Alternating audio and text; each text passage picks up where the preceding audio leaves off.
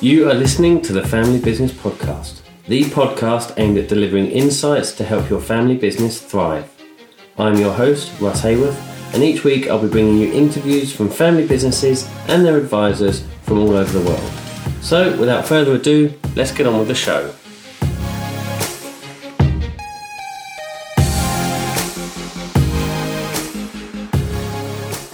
Well, hello and welcome to the Family Business Podcast.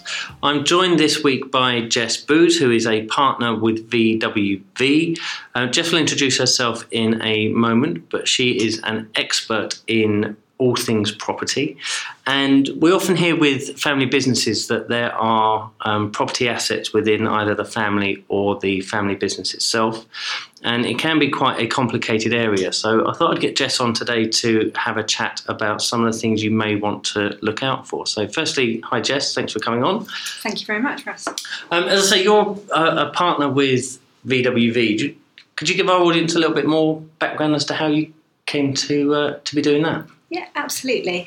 VWV, for people that don't know, is a full-service law firm. We're based in Bristol, where I'm based, London, Watford and Birmingham, and we provide services across the board, really, so everything, employment, corporate and property, which is what I do. We have a dedicated family business team with lawyers in all disciplines who have got extra interest and extra training to advise family businesses on all the pitfalls that can befall them. So in terms of how I got there, both my parents are from family business stock. Okay. My mum, her dad and granddad ran jute mills in Dundee. Okay. And that's sort of quite a big part of her family story. Interesting sort of growing up around those stories. Mm-hmm. And my dad is a serial entrepreneur, really ran businesses throughout his whole life, from a very small business when he was 18, peeling potatoes for the catering industry, delivering them in the back of his dad's Capri, called Peelies. Good name. And then for sort of the whole of my childhood, really running a transport company for the film industry, Wow. where so all of the props, the wardrobe, a makeup truck, and also a dining bus, which was my favourite thing as a kid. So parked next to the catering truck, and it was a double-decker bus made out like a diner. And he did that, like I say, for the whole of my childhood.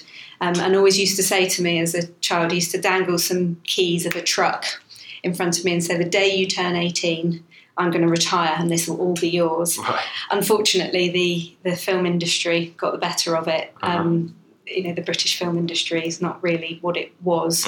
So the business didn't make it to my 18th birthday. Right. So I had to find something else to do. And that's ended up being law. You chose law. And commercial property. But sort of out of that background of, family business and entrepreneurial spirit being quite big in my childhood, when I was at university, I set up my own business with my partner at the time. He was a chef, didn't like the split shifts. It's quite stressful and not a great lifestyle. So we had an opportunity to take over a commercial kitchen, and we ran a bakery out of it, making pies and pasties. Lovely. Which we would sell at farmers markets, sell wholesale into farm shops and that sort of thing. And also we did some white labelling. Turns out that he'd swapped split shifts for just working straight through, so no gap in the middle anymore, and 7 days a week where he used to get a day off. Yeah. And this was while you were at uni, was it? Yeah. Okay, So you were studying as well? Alongside my law degree and my law finals, we did that. We ran it for sort of 3 years, and I did all the accounts and payroll and those sorts of things, but also a lot of the selling, and occasionally chopping some potatoes. That was about as far as my culinary skills went. but a really great experience for me to have that, that experience, and both of our families were involved as well. So, we'd need help if we could only do 2 markets at once, but actually you can make a lot more pies, and if you can scale that up, then you can sort of take full advantage of your Saturday morning window, which is really your best opportunity. Yeah. So our families were involved, and my partner and I split up, and that was when my involvement in the business came very abruptly to an end. Right. And the business came to an end actually shortly after that. It needed 2 people pouring everything into it to make it work. And that experience was interesting, really, and sort of really cemented my interest in, those family businesses and the stresses and strains that it can put on relationships, but as well as the huge reward of having something which is your own endeavour. Absolutely, yeah. So then I went off and finished my training as a lawyer. I trained in Portsmouth and Southampton, but then around qualification I really wanted to be back home, which is Bristol in the southwest for me. Very, very lucky that a job came up at VWV, and it was really the best move ever for me. I knew I wanted to do commercial property. That was very clear to me. But when I arrived at VWV and realised that there was a family business team, dedicated team here, run by Nick Smith, who I know you know. Yes.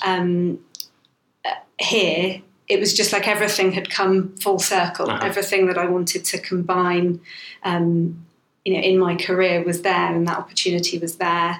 An opportunity to do additional training with ICFIB as it was, to really, learn more about the sort of technical aspects of governance and succession and all of those things, to really build into the commercial property work that I do. Because quite often family businesses come to a law firm for a distinct thing, and I think it's really important to go to a law firm that, even if you're asking questions about employment or property, that the lawyer that you're talking to has in the back of their mind, they're not going to ram, a governance review down your throat, but they've got in the back of their mind that actually a throwaway remark about, I own this property with my brother, can actually be the gateway to a conversation of a very large issue to deal with, and to ensure that that's dealt with and you don't miss any of those opportunities to get something recorded and settled. Absolutely. And as you say, you've chosen commercial property as your specialism. And often it's... We were talking before we hit the record button about the fact that a family business property doesn't have a different colour roof to a non-family business property. So it is good, I guess, that you get the exposure on both sides by having a dedicated family business unit here and then having your specialism in commercial property. And commercial property is something that comes up quite often with businesses. And so is there sort of some key things to consider for people if they're looking at property, be that leasing it or buying it? What sort of things should people be looking out for? So I think the main thing with a commercial property is, I think the sort of position that you've got to come at it from is, what do you want it for? So if you want something to do, for example, take my example of the commercial kitchen that we ran our bakery from, it would have been no good to have an office in the centre of town. So you've really got to think about, what do you need it for? If you're going to have a lot of deliveries coming in and out, you need somewhere to park, you need access, everything needs to be easy. You don't want to be somewhere where traffic's going to be a problem. So really, space, location and use are the primary things that people will think about when they're thinking about taking a commercial property. And if you've got those things right, then it may actually drive the decision of whether you're going to buy or lease, if you're in a position to make the choice. If you find the perfect property, and ideally you've got the cash to buy it, or you've got available finance to buy it, but the perfect property the landlord doesn't want to sell, Yeah. then taking a lease, that's what you're going to end up doing. I think it's very rarely a 50-50 choice, because you might have a strong desire to do it, but you'll find the perfect property, and most people will work out a way of making that happen. And I think in terms of the main differences for a business thinking about whether they buy or they lease, and by buying I mean purchasing the freehold of something, or maybe taking a very long lease. So Right. in terms of leases, you can either have leases which are sort of 5, 10, maybe 25 years, and then there's a sort of tends to be a jump then up to 99 years plus, so Right. 99, 125 or 999 years are the Wow. more common lengths. And once you get up past sort of 99 years, it's essentially like you're buying the freehold. Right. There's some restrictions there, but essentially you've got a lot more freedom to do what you want to do with it. So when I talk about buying, I'm talking about freehold and a longer lease. If I'm talking about leasing, then you've got a shorter term, and those are really up to negotiation. You might only want a 5-year lease. You might want a 25-year lease, but you can only get a 15. It's whatever works for you and the landlord when negotiating a lease. So in terms of the differences for a business, if you're buying, you've got the initial outlay. Obviously, you've got to find the cash to buy it. We all know that from our own residential situations. But what you get is a capital asset for the business. So that's good in terms of your balance sheet and everything, and also the emotional security. I think as a nation, we're very interested in property ownership. Far more than on the continent. I know that much more of a leasing culture, and I think that feeds through into family businesses. I think on the whole, family businesses seem more likely to have ownership ambitions for their premises, and I don't know whether that's the sort of more long-term view that family businesses tend to take, the sort of financial security that they crave, or whether the fact actually they are thinking multi-generational. The other way I've heard it explained is like the business is another child in the family, and everyone wants to get their kids on the property ladder, and so the business is just another one of those. So that's a nice way of thinking about it, isn't it? And I think that can ring quite true for some people. It's like they don't like the sort of perceived insecurity of leasing. And the other things about buying a property, it is freedom. You don't have to consult with your landlord if you want to do something. You still need to go and get planning permission and everything if you're doing anything major, but it's your decision what you do with it, and you've got that freedom. But the other side of that is that you've got the obligation. The obligations are yours completely. It's completely your responsibility. Whereas under a lease, you may have only some of the repairing obligations, especially if you're in part only of a building. There could also be a service charge where maybe you're on an estate and the landlord is running that. And whilst you do have to consult with the landlord for even things like wanting to pass on the property. So if you want to sell the property, or in some cases the business as a whole, depending on how you're going to structure that, you're going to have to go and speak to your landlord and check that they're happy with who you're passing it on to. But then you come back to the fact that the outlay at the outset is going to be lower, but you're going to have to find money every month or quarter or year to pay your rent. So it all comes down to circumstance. They've both got good bits and bad bits, and it comes down to what works best for the business. And I think you're right in that long-term view. I think it's quite important because it's a big decision to make, and it can be a very big financial and emotional commitment to either buy or lease.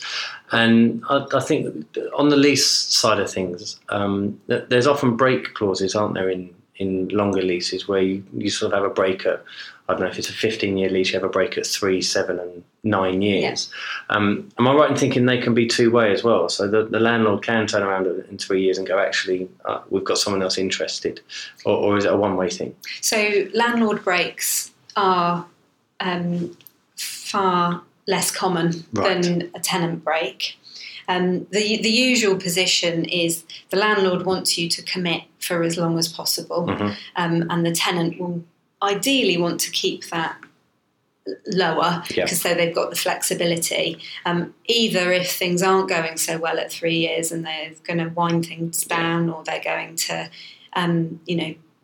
maybe go back to home working or whatever suits, or because things are going so well that they're bursting at the seams and actually there's no way to expand within their current property. That's the fun. That's the one I like to think about. Yeah, absolutely. And so that's why tenants will perhaps want to see them. A landlord may want to see one if it thinks it's going to redevelop, or if it's going to, want to sell, and actually the occupier market will be better for it than the investor market. So it would want to sell to someone that wants to move in themselves. They're fairly unusual, and there's a piece of legislation actually that protects tenants in terms of being able to automatically renew your lease when it expires. So it's called the Landlord and Tenant Act 1954. Catchy as all property law things are. Rolls off the tongue. Exactly. Most leases, I would say, probably up around 90% of them have that excluded from them. So landlords don't like to have that, because essentially you're then stuck with someone for rolling leases, unless you can prove one of a number of specific grounds, which are pretty tricky to prove. And if you get into a real fight about it, it can be expensive and time consuming. All those things no one wants really. So if you're inside the protection of that act, a landlord would have to go through that process to operate its break. So you wouldn't see a landlord break in a protected lease. But they happen. And I think with property things, there are lots of rules surrounding it. But you can sort of make anything happen in a lease. It just comes down to what the landlord wants, what the tenant wants, the balance of negotiation position when you're doing the heads of terms, and what works best for both the parties. So the flexibility that you'll get will depend on, maybe the market. You're likely to get a much more flexible term if the market's not so great for landlords, because they really want a tenant in there for however long, even if it's only for a potentially short period of time. Okay, excellent. And you mentioned earlier on about a sort of throwaway comment of, I own this property with my brother, as an example. Are there any particular advantage or disadvantages to owning it in personal names as opposed to as a business asset? Are there things for people to be aware of there? Yeah, absolutely. I think the different types of ownership that can arise, in all businesses, obviously, but they sort of loom a bit larger for family businesses as choices to make. I think one of the first things to say is it's important to think about what function the property carries out for the business. So quite a lot of businesses, their premises is the home for the family business. So that might be a factory, my commercial kitchen, a shop, anything like that. Sometimes they're the business itself. So you can have a buy-to-let portfolio, for example. And then you get hybrid ones. Agriculture is always the prime example, where it is the business, It's where the business is, and quite often for agriculture, it's also where the family live. So there's that, and then you might get ancillary investment properties. So there's probably different answers for the different ways in which property slots into the family business. There'll be right answers for different businesses at different stages of their life cycle, and with different personalities involved, different sizes of family, depending at which generation they are, all of those things. So if a family business is going to own the property within the trading business, one of the main things to think about in terms of that is it's a big asset. If you're going to buy it, if it's within the family business, it is exposed to the ups and downs of that business. So if unfortunately there were a serious problem with the liquidity of the business, that's a business asset, and so it's exposed to those fluctuations, and could go if the family business goes, and then the family have lost maybe their main asset as well as the business at the same time. But it then would feature on the balance sheet for the business. It makes lending and borrowing and all of those things easier for the business. The business may have enough then to go for bigger contracts, all of those things. If an individual's going to own it from that point of view, it's insulated from the ups and downs of the company, but the individual is then exposed to the maintenance and repair obligations. It may be that the property, the rent that it would receive from the property from the business, maybe doesn't cover the outgoings of the property, and so you've got a mismatch there. But one of the things that's very good about that structure, where individuals own the property and maybe lease it back to the family business, is it's a way of extracting income out of the business for individuals who don't work in the business, or people who've retired. So that's a good thing about it. The other main difference between owning it within the business and owning it outside the business is tax.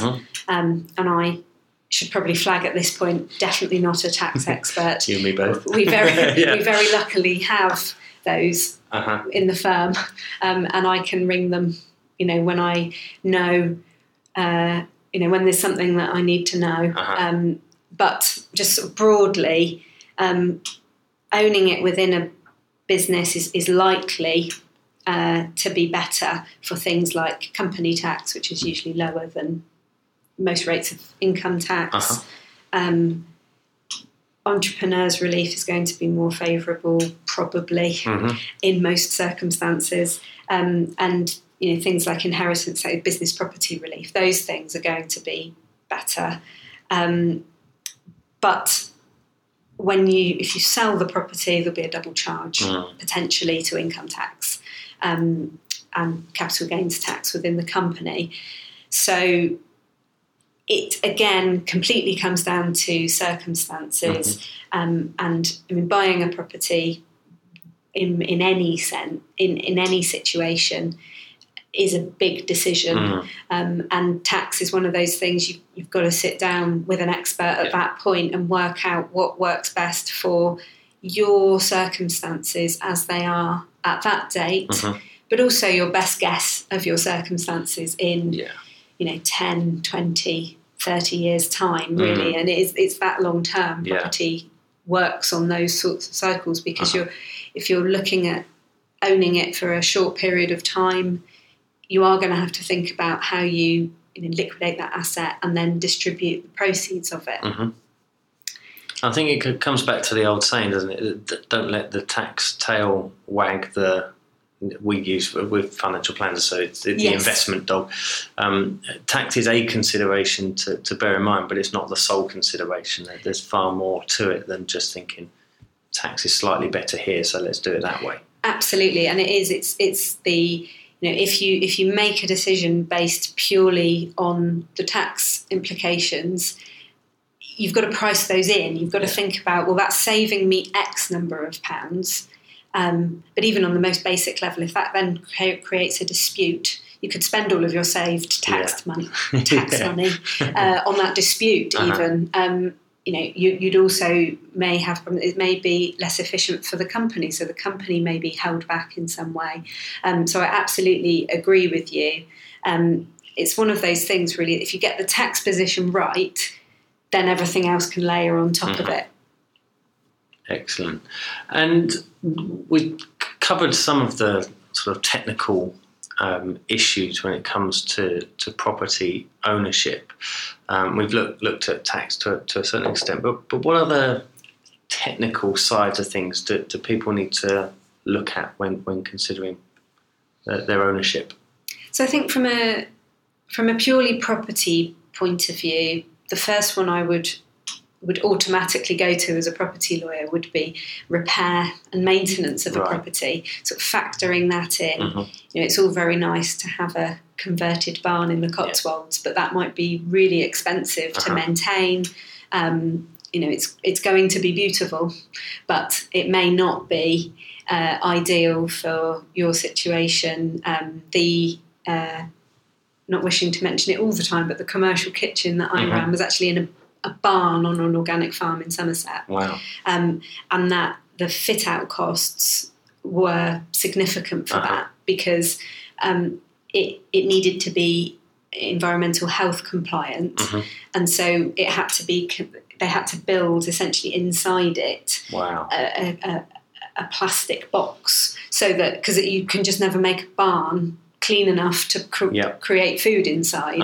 But it was previous owners that had done that, so we were walking straight into something that had been fitted out, which was great. But those sorts of things are really important to consider. It's important also to think about sort of quite long term. You might walk in somewhere and it's great, but surveyors and valuers are really important at the outset to talk to them about the sort of the projected cost of maintaining something for 5 years, 10 years, and those sorts of costs. If you're under a lease, you're going to have a quite high obligation, probably, depending on what's being negotiated, about what state you have to give it back to the landlord in at the end. So there's two options from that front, two main options. Either you negotiate a schedule of condition, which will usually be photographic and take photos of everything, which is less than perfect. And that's the state in which you have to hand it back to the landlord. The other option, and this is the default position, which I think surprises quite a lot of people, is that the state you have to give something back to the landlord in is nothing to do with the state you got it in. Okay. It's an objective state. You have to give it back to them in a good and tenantable condition. So even if there is something significant wrong with it at the outset, that may be something you're obliged to repair and then keep in a good condition until you give it back to the landlord. And I think that surprises quite a lot of people. And the way around that is this schedule of condition. So if you're ever going to take a lease on something which isn't perfect, a schedule of condition is a very good idea if you can negotiate one in. But obviously a landlord's going to want the other option. Yeah, exactly. And I think in terms of other technical issues around ownership, we've talked earlier about how family businesses take a long-term view of things, maybe even multi-generational views. I had an interesting conversation with someone at an event about they were just starting out, so they were first generation. Their children were in primary school, and they were talking about how they saw this already as a multi-generational business. They saw themselves as a family business, and they wanted to buy somewhere as soon as possible to create a home for this family business. Wow. So that it could grow. And it was just really interesting. I hadn't met someone that early on in a business that was looking that far forward. It's unusual, isn't it? Yeah, absolutely. And the flip side of that is looking at exit strategies. So thinking about, as we talked about earlier, thinking about what if it doesn't go so well, or what if it screams past all expectations, and you need more space in 5 years, or all of those things. What do you do if you've bought and that happens? Do you hold on to it? If it had to have gone really, really well, I think to be thinking, do I hold on to this and rent this out, create an investment property alongside our home, all of those things, and the sort of the exit strategies of what you're going to do with it. Not always something you can think about at the outset, but having a half an eye on those sorts of things. At least raising it is part of that process, isn't it? Because absolutely. You might not know what the exit strategy is for that, but at least having sort of one eye on it means you don't go into it blind. Yeah, absolutely. And I think the other thing, we were talking about ownership structures earlier, one of the more sort of technical areas that it's quite useful with family businesses is the structure of a holding company and an operating company. So the holding company that maybe owns the property, and then you get lots of the benefits that we talked about earlier, tax and being insulated from risks outside of the business, but also insulating the individuals from those risks. Of holding the business in a company which isn't necessarily the trading company, right? And then that holding company or property company, PropCo, will then lease to the operating company. So you see this quite frequently in maybe nursing homes that are family run, also hotels, where maybe they've got lots of them. So one holding company is going to own them, and then separate leases to separate businesses that run, the various businesses that maybe have been bought up over, a sort of jigsaw of building a bigger company. And that can be a very useful to have the lease in place. Very nice to have that lease in place as well. One of the things that the sort of biggest pitfall really with family businesses is you're all family, and so you don't do anything with your property holdings. You just let it carry on as it is, and actually that's great, whilst the individuals who you intend to be holding it hold it. If anything happens to anyone, you get into fairly difficult water very quickly. So having something written down and recorded about the intentions of what you want to happen with the property secures everyone's interests, really. Excellent. And we touched on it slightly there on and we don't want to sort of focus on negatives, but you often you don't hear about these things until there's some form of issue or dispute, either within the family or within the business. But perhaps we can cover a little bit as to how family businesses might want to consider owning property, and how that might affect relationships and dynamics within that family. Absolutely. I think it's one of the sort of largest areas that goes sort of unspoken, really. It's one of those things that it can cause huge tension within a business and a family business if those things aren't settled and sorted.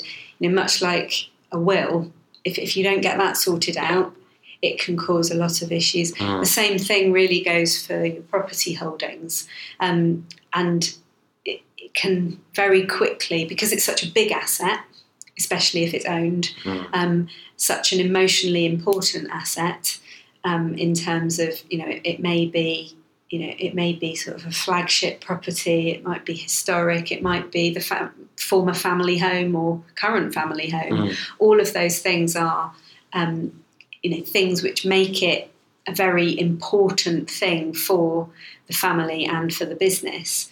I think one of the sort of interesting examples that I've seen is so there's a family that ran a business, and dad was sort of coming towards retirement, and two brothers were working in the business, or should I say two brothers were employed in the business. Right. One of them working really, really hard, and the other with some outside interests, other businesses, less interested in the traditional family business, and trying to set up their own things, while still taking a salary from the family business and operating out of the premises of the family business.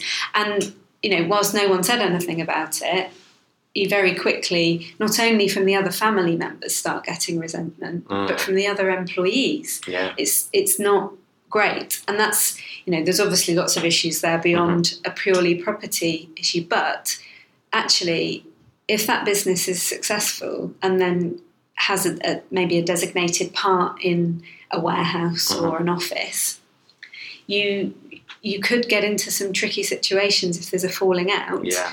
Because they're operating their business from your premises.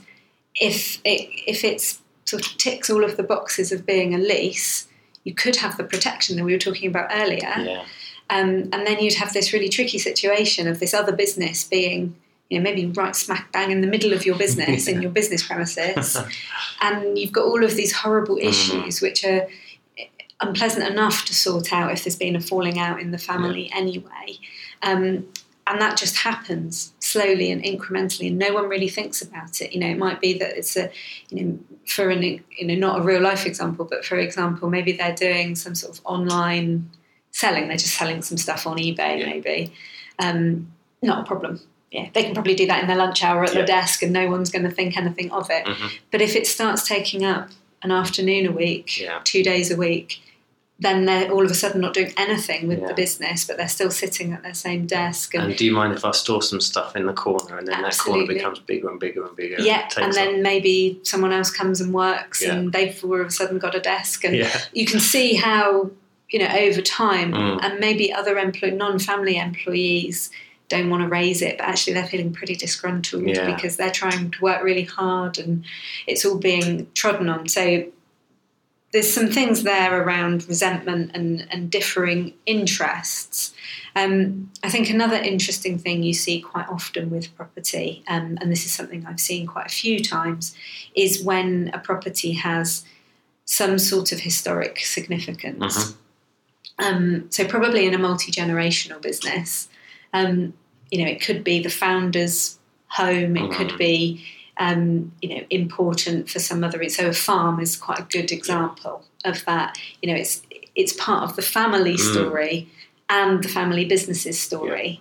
And when, you maybe have siblings with the differing attitudes of, say, historic reverence and progress, you can see how that could quite quickly, and then you start getting into maybe if that's left to them in a will, if it's left to them, there's lots of different structures of joint ownership. If that's not thought through properly, you could then have, again, a falling out around the property. I acted for a farming business quite a few years ago now, where, and again, this is very common, the older children had all gone off to, London or, wherever to make their careers. And the youngest child had stayed behind and ran the farm. Right. Didn't, probably that's exactly what they wanted to do. But, had raised their family on the farm with their parents. As their parents had got too old to really run the farm, they'd looked after their parents as well as running the farm. But then when their parents died, the farm was left three ways and the other two siblings sold it. Wow. So they lost their home, their income, their heritage, all of those things. But simply because, there could have been lots of other ways of thinking about that. And development land's another interesting thing with farms. It's quite difficult to develop in Greenbelt, but if you've got a part of your farm which could easily be sold off, people who aren't invested in the farming bit of the farm may think, oh, that's fine, chop that bit off and sell it, get this great big wad of cash from a developer. But actually the person who farms it may feel very differently, either emotionally or practically from the farming point of view. It's not always just emotion. There might be a practical reason why that's good pasture or that's good for the farm to have it. It might also be strategic. You don't know all of the reasons. But those examples are interesting, and I think there's no way really of structuring something in a way which will definitely rule out all disputes forevermore. If I'd discovered that, happy days, that would be great, wouldn't it? I'd have probably mentioned that earlier in this podcast. But that also means there's no one-size-fits-all answer that you can just dish out. You have to sit down and really think about family dynamics and the different uses for the land and those things. And no one's got a crystal ball. No one knows what's going to happen in 10 years' time, and no one knows how siblings are going to, even if they're best mates when they're teenagers, you don't know what they're going to be like as adults to work together. But it's thinking about the possible things, and you've got to eventually you'll have to make a decision based on the information you have to hand then. And I think as long as you've thought that through and that you've made that decision based on everything you had to hand at the time, that's the best you can hope for. And hopefully it will stand the test of time slightly better than plucking an idea from the air. Yes, absolutely. And I think that the key is there. It's the same with the tax consideration. It's a consideration. Is it, what if there's a dispute? What if there's a falling out? At least exploring it allows you to prepare to a certain extent as to what may happen. But it's not something you can say, well, I'm not going to do that in case there's ever a dispute, because there may never be a dispute. Absolutely. And that would be, I think you've got to plan for what you hope for. Yes. In a certain sense. But have it in the back of your mind exactly like the tax. Just, think that at least if there's an answer and something's been recorded, then there's a way to follow, rather than it all disintegrating into a horrid mess of arguments. If you've got it written down, at least there's an answer. If that answer doesn't quite work for circumstances as they transpire, then you can tweak it and work with it.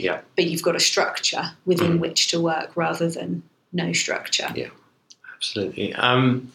So I mean, we've covered it a little bit there, but are there any more common pitfalls that people fall into that perhaps we can give some ideas as to how they can be avoided? So communication and thinking about things in the whole is perhaps one. Are there any others that we can?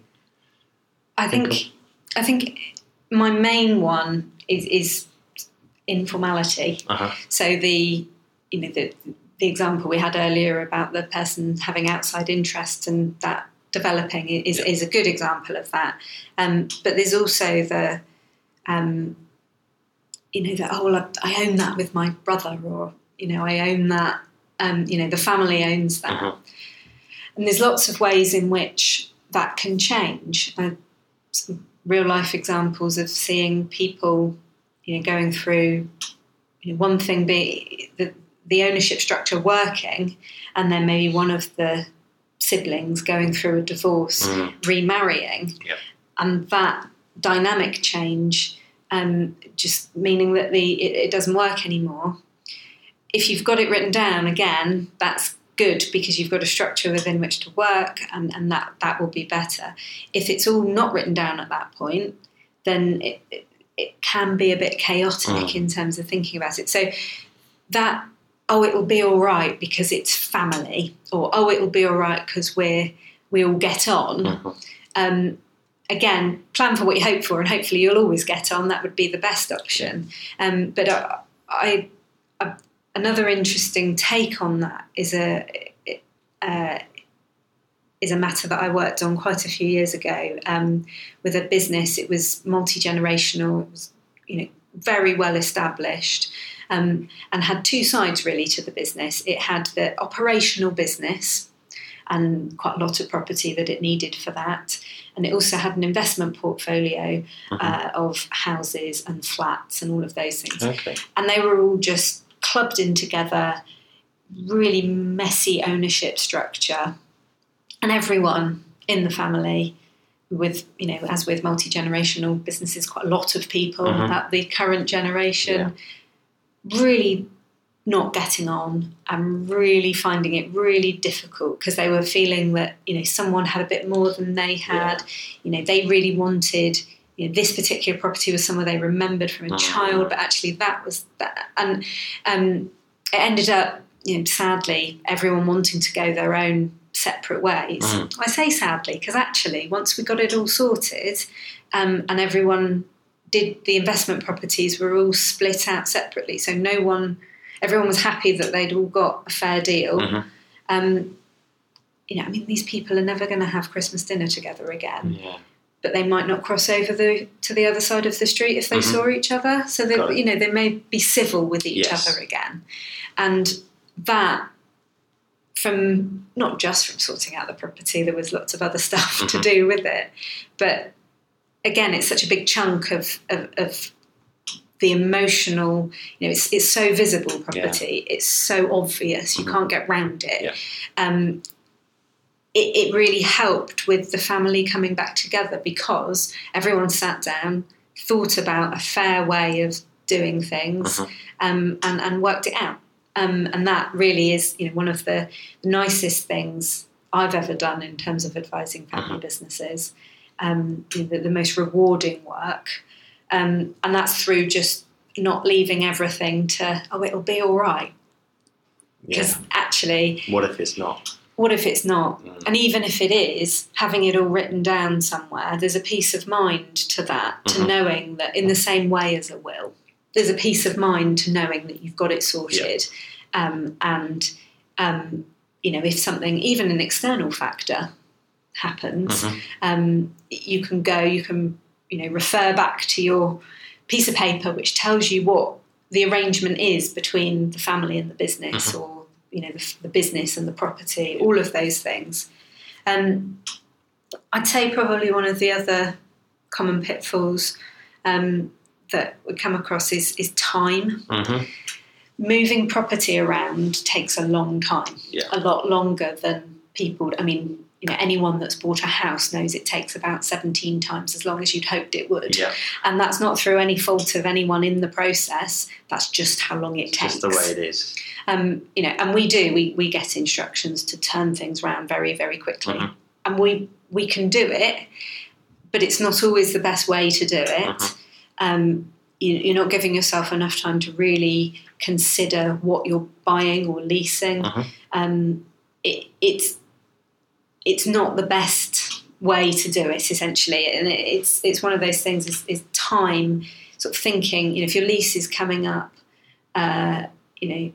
diarise when your lease is going to be at an end, because what you don't want to do is be stuck in this situation where you just renew even though your property isn't quite right for you. If you diarise that for maybe 2 years in advance, you could have had a really strategic think about when your lease comes up in 2 years, maybe you move and you move to somewhere new and all of those things, rather than, sort of realising, April. Oh, I remember. There we go. We're there. We've got 3 weeks. Yeah, exactly. What can we do? Yeah. So that would be the other thing.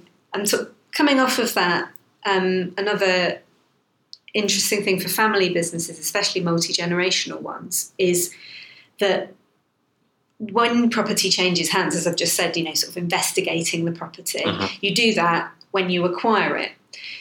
property in some family businesses hasn't changed hands maybe ever. Yeah. But, certainly in upwards of 50, 60 years, it's a very good idea to have a stock take, have a think about what you own.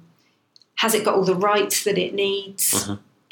Is there this track that you've always used but you've never really thought about who owns it? Because if in 5 years' time, maybe you're coming up to retirement, or, the business wants to move, or, whatever reason you want to put it on the market, if you've got all of those things settled now, it's a much more comfortable position to be in. Yeah. But also, what if the property next door sells and all of a sudden someone's telling you can't use your access? So those sorts of, especially, it's a good idea to do those things regularly, as with everything, you will tell people to review things regularly. Absolutely, yeah. It's exactly the same with property. Just check that, you do definitely own what you think you own.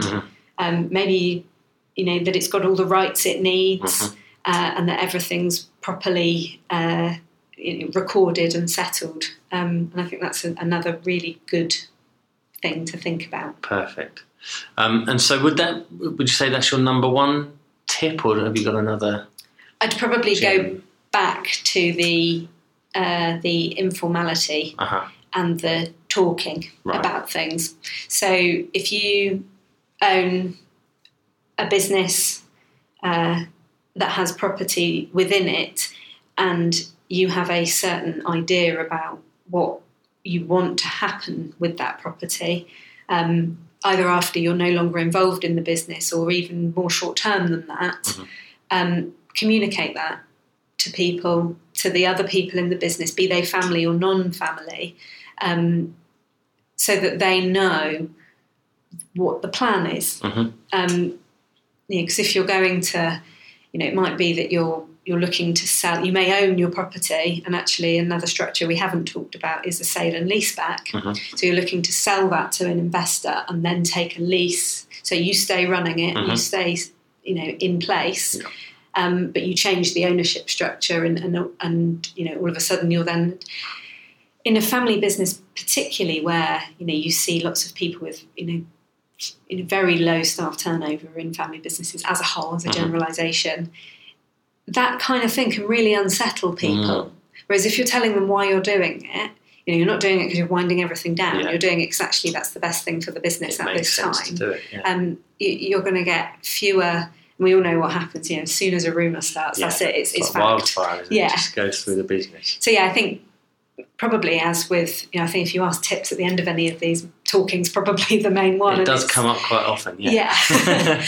But for a reason. Absolutely, It's a really important part of it. Yeah, so just talk about your property holdings, your intentions, your plans, and form a plan.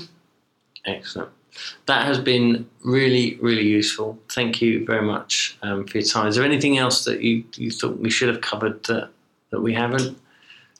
No, I don't think so. It's been an absolute pleasure. Excellent. Thank you. And where can our audience find out more about you?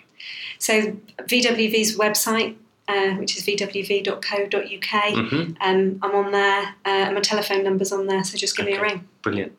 And we'll put links up on the show notes.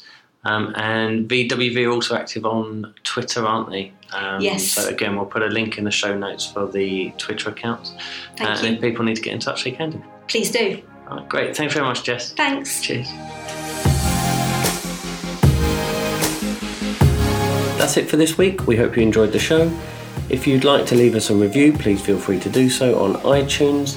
Or if you want to get in touch, you can find out more information at www.fambizpodcast.com. We'll see you again soon.